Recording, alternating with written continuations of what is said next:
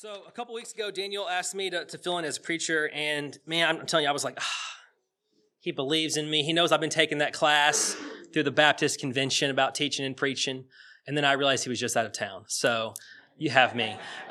When you have a fill-in preacher, there's really only three kinds. It's kind of like that children's story about the porridge. It's either too hot, too cold, or just right. So in sermon world, it's either too long, too short, or just right. And Austin went last week, and he was just right. So I'm either too long or too short, but Ray's next week, and so we know I'm not going to be too long because that'll be him. So we'll get right into it. It's good logic. I love preaching. I love Advent generally. I love this time of the year. We celebrate Advent at our church, which is why we have the three candles lit here. We're doing a little out of order this year because Pastor Daniel's out of town. We've already done joy last week. Austin did hope, and I have faith this week. And so if you'll grab your bulletins, inside your bulletin, there's a little handout because I'm a loser and like handouts. So if you'll grab that and reference it, there's a place to fill in some goals. And so today we're going to talk about faith, and I'm hoping that you think about your faith and maybe some goals that you have for yourself for next year, and then write them on that paper and take that paper with you, and hopefully we can work on that together and as individuals this year. So the theme this week, as you can tell from the slide, is built different by faith. And so if you're not built different by your faith, then you just have a hobby on Sundays, if that makes sense, right? And I really mean that. If you're not different, then you just come here for some other thing and it's a hobby, but that's not what God wants it to be. And so that's the idea we're going to talk about today. So our story today is about Luke chapter 2. And before I get into that, I will point out the song today was "Oh Holy Night." I don't know if you loved it. Our band's rock stars. It was amazing. And it's one of my favorite songs. I actually didn't know they were going to sing it this week, and so it kind of played into perfectly to what we're talking about. But some of the lines I wrote down just to share with you. It says, "Oh Holy Night." It talks about the night divine. It talks about falling on your knees and hearing the angel voices. And so how many of you have heard that song a million times, right? We've all heard that a million times. We've all read Luke chapter 2, which we're going to read probably a million times. And so I want to just contextualize the conversation today. When you hear that song and it says, fall on your knees and hear the voices, that should really rock your socks off, right? And I think generally we know these songs, we know these stories, and so we kind of take them for granted. So it should move you in a very real and profound way.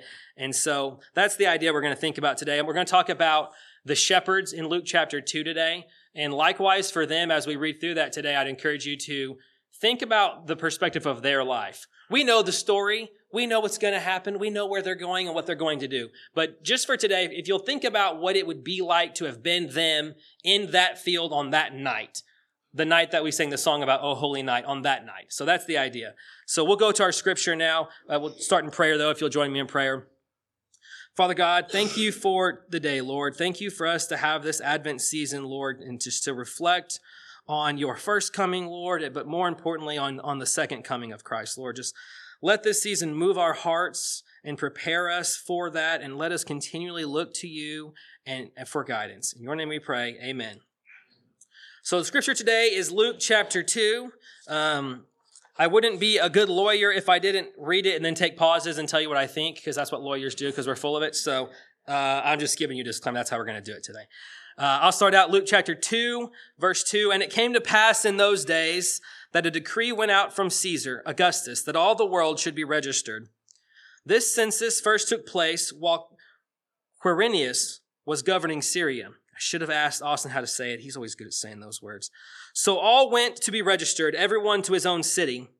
Joseph also went up from Galilee, out of the city of Nazareth, into Judea, to the city of David, which is called Bethlehem, because he was of the house and lineage of David, to be registered with Mary, his betrothed wife, who was with child. So it was that while they were there, the days were completed for her to be delivered. And she brought forth her firstborn son and wrapped him in swaddling clothes, laid him in a manger, because there was no room for them in the inn."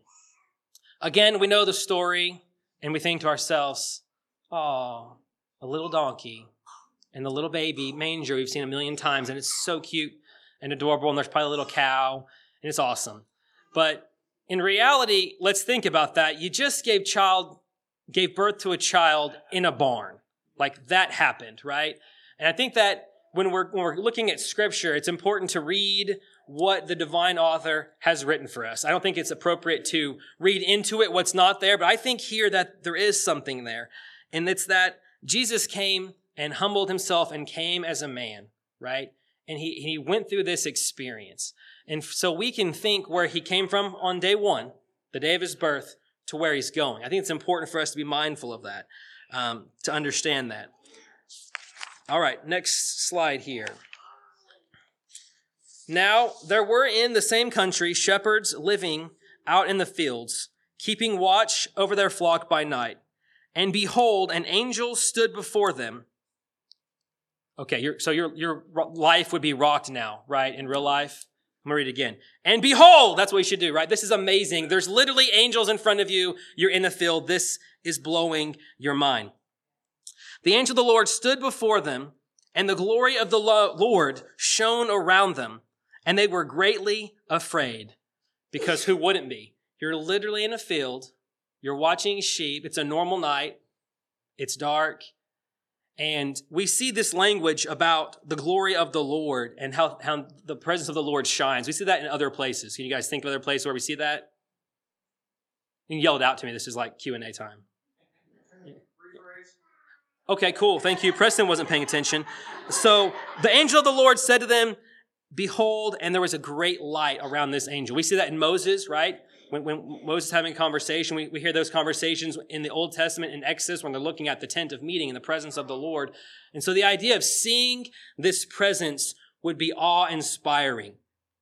And so in our song today, when it said, Holy night, fall on your knees, that's what would have happened, and that would have really been felt in that moment.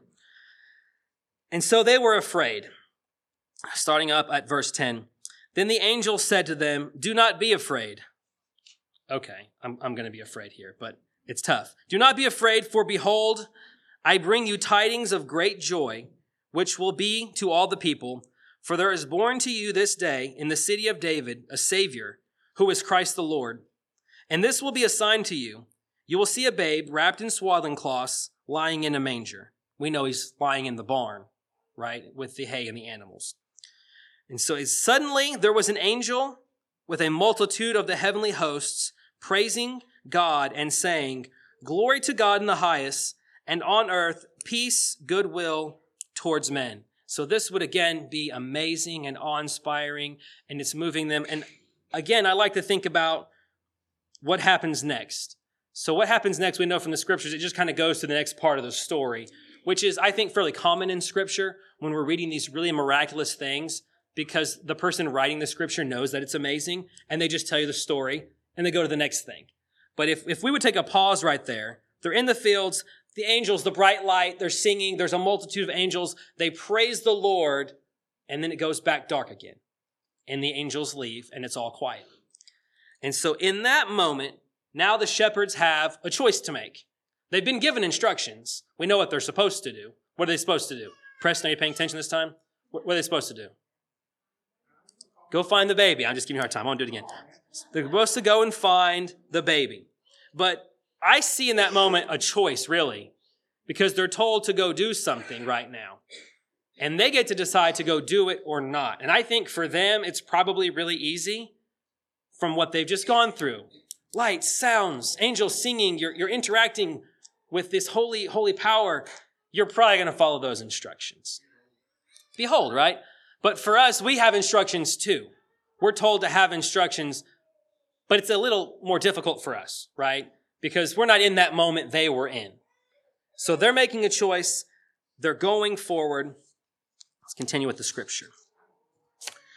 So it was then, when the angels had gone away from them into heaven, that the shepherds said to one another, let us now go to Bethlehem to see this thing that has come to pass, which the Lord has made known to us. I love how it says it there, let us now go. Let us now go. And they came with haste and found Mary and Joseph and the babe lying in a manger. I love that language there. They came with haste. They didn't go in a minute. They didn't go next week. They didn't go once I get my life right. They didn't go when the TV show's off. when it's convenient, right? They went now with haste. And that's important. And we are called to go with haste, to do God's work in haste. And I think that's really powerful if we take the time to really look at that. Not when it's convenient. We'll come back to that, though. That's inconvenient for you. Now, when they came and they seen him, they made widely known the saying which was told them concerning this child. And those who had heard it marveled at those things which were told to them by the shepherds. So I love this insight that we're seeing into the shepherds. They made this widely known. They told everyone. They're telling everyone everywhere they're at. I don't know what you would be at in shepherd world. It's not like they're at the 7-Eleven or the ATM, but like they're everywhere. Everywhere they go, they're telling them about what happened. And that's important. I think it's important to see that they're different now. Their whole lives are different from probably a day ago, right? They're different. And they're now going forward and they're telling everyone about the Lord. Pick it up in 19. But Mary kept all these things and pondered them in her heart. Then the shepherds returned, glorifying and praising God for all the things that they had heard and seen as it was told to them. And so I love how we're going to close out that part of Luke 2 now. And they just go back home. They returned, but they're glorifying God and praising God for all of the things that they had seen. And so we've been doing this thing in our Sunday school, which we'll work through now, where we're trying to take the scripture and we're trying to apply it to our lives. And so we're not shepherds in the field walking around, but I think the story still has something for us to take away and learn. And I think that takeaway is when they went back home, it was different. And they're spreading the word, and they can't go back because their faith has changed them. And if you remember how we started out today, if your faith doesn't change you, it's just a hobby. But it's not a hobby for the shepherds now. We know from the scripture their life is different. They're going forward. They're telling everyone about the Lord. All right, we'll hop to the next slide there. So it wouldn't be a fill-in sermon for Pastor Daniel without a 3-point plan, because Pastor Daniel has 3-point plans. So I've, in effort to make you feel comfortable, made a 3-point plan. So we'll do that. So the first thing we'll talk about today is the basis for your faith. We'll hop into the next one. So the basis for your faith, for me, I look to Scripture first. And that's how I get that basis for my faith. Because in my mind, this book is the truly inspired work of God. And if you think that, like if you believe what I believe, that this is the truly inspired work of God, then it's probably really important, right? So every year, fun fact, if you don't know, the Bible is the greatest sold book, generally every year for like the past hundreds of years, right? Every year. Did you guys know that? Raise your hand if you knew that. Most of you know that? My favorite part about that stat is it's not the most read book that year, though, right? It's the greatest sold book that year, because I think if people were reading it like they were buying it, the world would probably be a little different place. So in that context, what do people tell us that this book is? Anybody? Good news. So there's a Christian perspective. What's a non-Christian perspective on this book? Fairy tales. Fake. What? It's just a history book. It tells us what happened to those old guys a long time ago, but it doesn't really impact my life today. You've all heard that, right? Part of it's true, some of it's not true, right? So these are all the things that we hear. Some people say that this is a suggestion. It's kind of like a guidepost. You should kind of follow it, but when it doesn't really fit with you, when it's not convenient, then that shouldn't define your faith. When it's not convenient, it can't drive your faith, but when it's consistent with your faith, well, then we like that part. How many of you have had a friend, or even yourself, when you're reading the book, and you read a part that's really convenient, you quote like the first half of the passage, right? So you know the best at not doing that is my wife. If you haven't had a talk with my wife about that, that's her pet peeve. And so if you tell my wife half a verse, she's going to get you on that next half. What's your favorite one to do that on, dear? Love your neighbor as yourself. I love it when she gives this quote, when people say to her, The Bible says not to judge. You shouldn't judge. And so I've seen my wife do this part. Have you read the next part? Let's just go to it real quick. Take the plank out of your own eye before you judge your neighbor, right? And so it's important, if you believe that it's true, that you should follow it. And so in that context, I'll read this part and we'll talk about it some more. All scripture is God-breathed and is useful for teaching, rebuking, correcting, and training in righteousness, so that the servant of God may be thoroughly equipped for every good work. And I love that. And Stormy and I have been talking about this recently, and we've been talking about in our Bible study on Sunday mornings here, that if this book is the truly inspired work of God, then the answers are probably in here for life. The basis for your faith is in the book, and if we just go to the book, we're going to be guided in the right direction. We've been talking about it recently at our house, just kind of dealing with some tough stuff and tough life situations and family dynamics and just things going on. And I don't know, it was a week or two ago, somebody and I were just like, man, the Bible has the answer for this. We're like struggling trying to find the answer, like we're good enough to solve that problem. But it says it in there. If you're dealing with relationship problems, if you're dealing with sin problems, life problems, interacting with your peers, leaders that are terrible, it's all in there. It's covered in great length. And so, I don't know. Just for me, it was so freeing.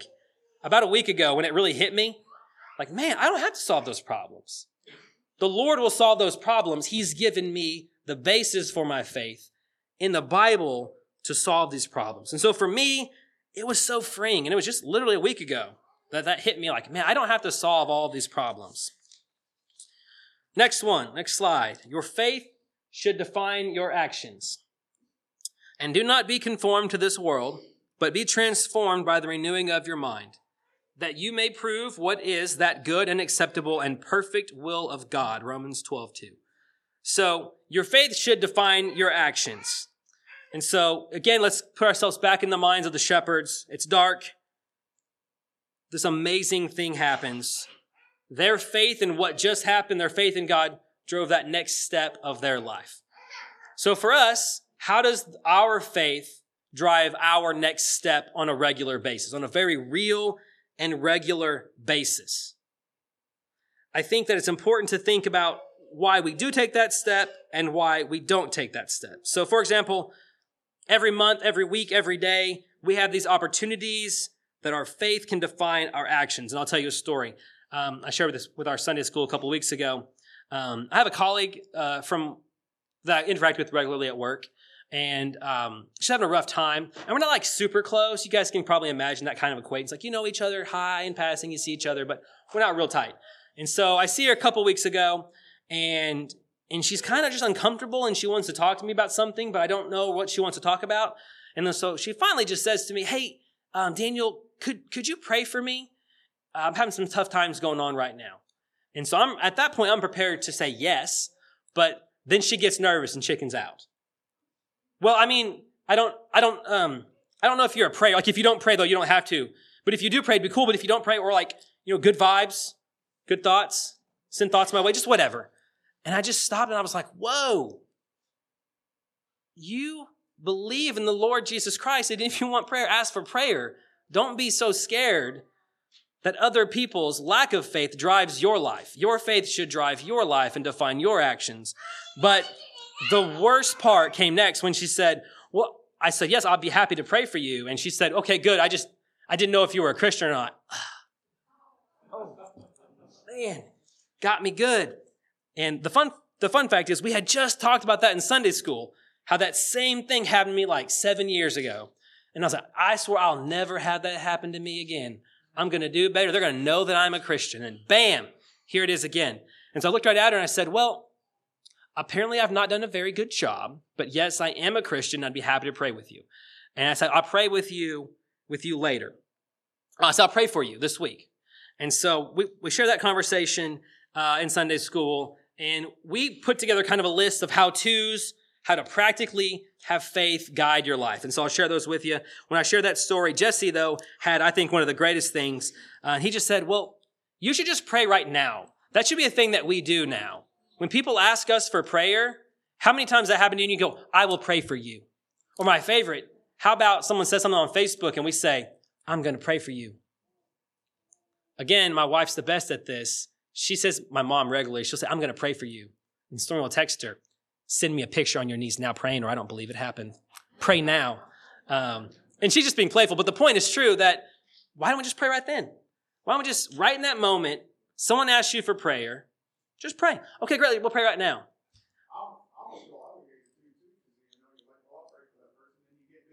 You get busy and you forget, right? Your faith didn't drive your action in that moment.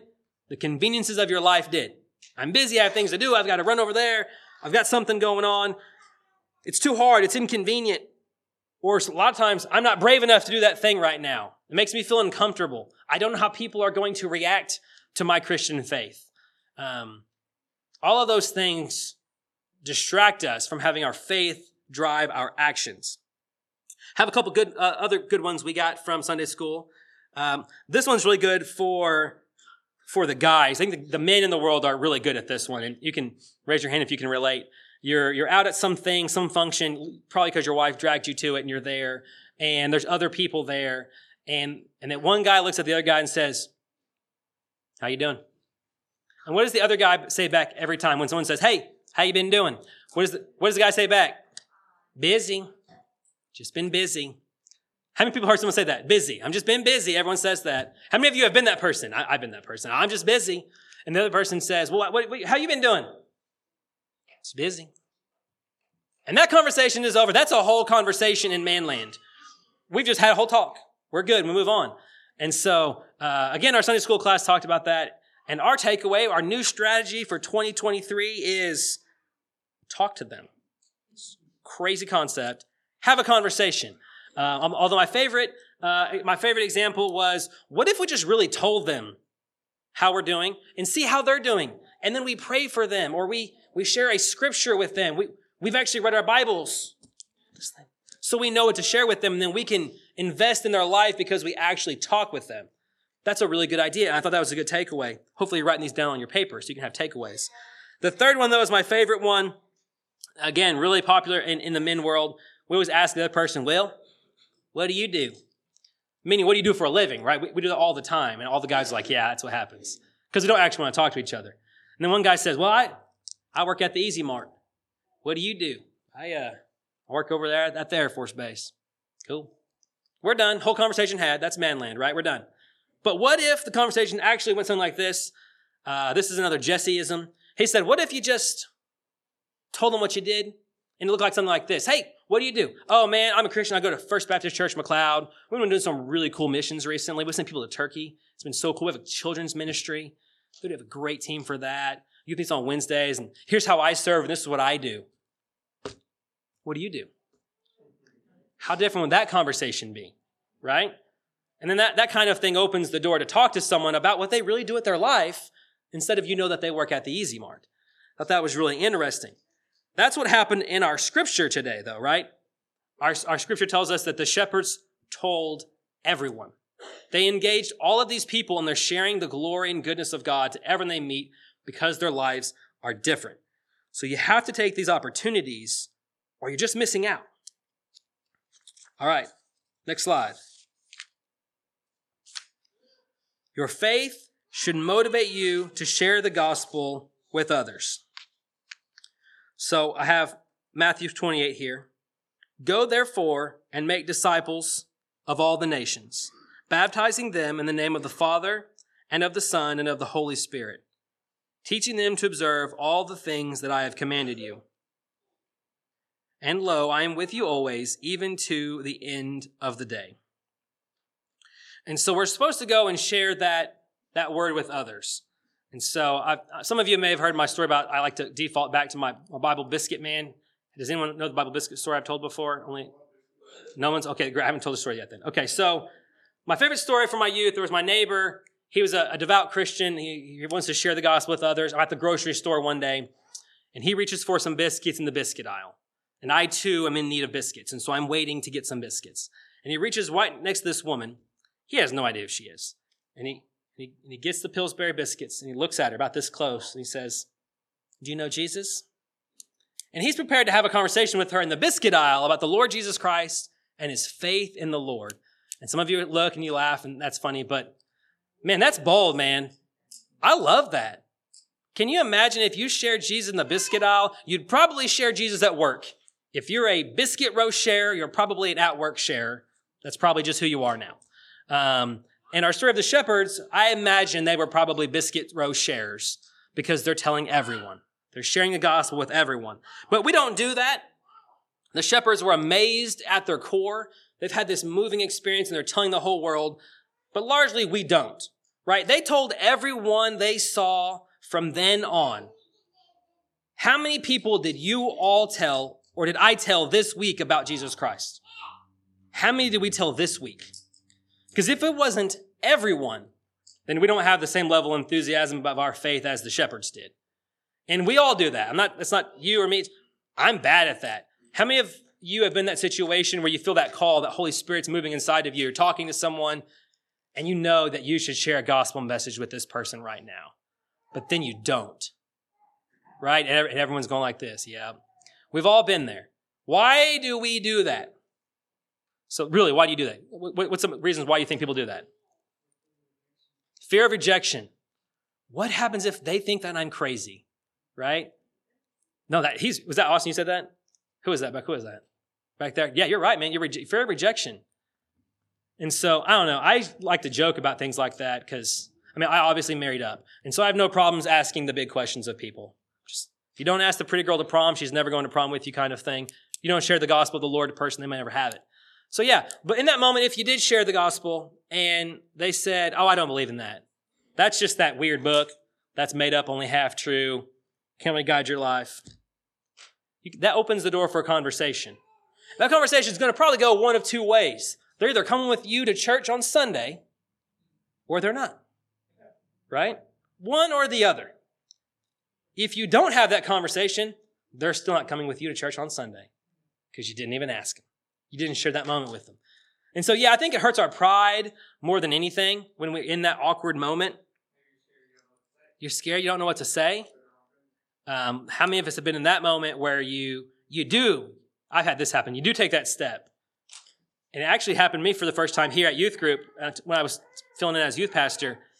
I come in all confident, here's my message. I deliver the message. And the teenager says something back to me that I am not prepared to answer. That is the hardest question. You should not ask that question until you are 35 and you are 17. I'm not prepared to talk to you about that today. So what I did, which I would encourage you to do, you don't have to know everything. Again, the book has the answer. We can sit down right there. Hopefully you have the Bible app on your phone. We can pull that sucker out. I've done that from time to time. Well, let's just look real quick what the Lord says about that. But even if you don't know in that moment, that's an okay answer too. Because you've opened the door for further conversation. Well, I don't know. Sometimes it's something big, like they're going through a hard time in their morning, and why would God let this happen? Why would God let someone die or this bad thing happen in my life or these very, very hard things? Because for most people who don't engage in a walk with Christ, it's because there's some obstacle there. So it might be hard for us to do that. It might take work for us. It might be inconvenient for our lives to share that word with them. But we have to have those conversations. If we don't take it, we won't do it. What are some other reasons we don't share the gospel? I have a couple here. What about people thinking it's inappropriate now? Anybody ever had that problem now? It's inappropriate to share the gospel today. People have that. I had that one about a year and a half ago. My work was they were taking a stance. Well, some people at my work were taking a stance on the abortion issue and wanting to be against my biblical principles for that. And so I just walked in, and I know everyone couldn't do this, but my example was, okay, cool. When's my last day? What do you mean? No, I won't work here no more. I didn't know if that's who we are. I'm not going to work here no more. And so it doesn't matter if it's inappropriate. Scripture tells us that we worry about what happens to us, but the birds don't worry about where their next meal comes from, right? And so it's never inappropriate to share the word of the Lord, right?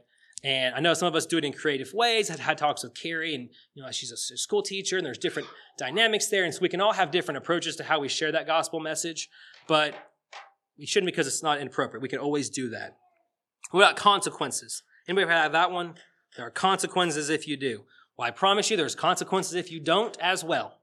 There's consequences for us, but I think more importantly, there's consequences for others. If you look back over the course of your life, you can probably think of that moment where you were called by the Holy Spirit to have that conversation and you didn't, and then you see that person's life years later. man, if you could have impacted that person's the trajectory of their life by sharing the gospel message with them. So there's going to be consequences either way, but we want the good consequences for people, or at least the opportunity to have it. But I think one of you said it, the biggest reasons we don't share the gospel message with others and share our faith with them is because it's awkward. Sometimes it's super, super awkward. You share something with them, it's uncomfortable, they don't know how to respond. And the reason why they don't know how to respond is because no one does this, right? If we were used to having these conversations, it would be mainstream and it wouldn't be awkward anymore. But it's not. It's awkward and it's uncomfortable. And so we just have to deal with that as Christians. We have to know that it's a new and challenging thing a lot of times. But moving that person and planting that seed, you never know by sharing your faith how it impacts their life later. There have been stories, and you probably know them, where someone shares their faith and it takes that person 5 years to come to Christ, or 15 or 20 or 30 years, but you did what the Lord told you to do, and it matters.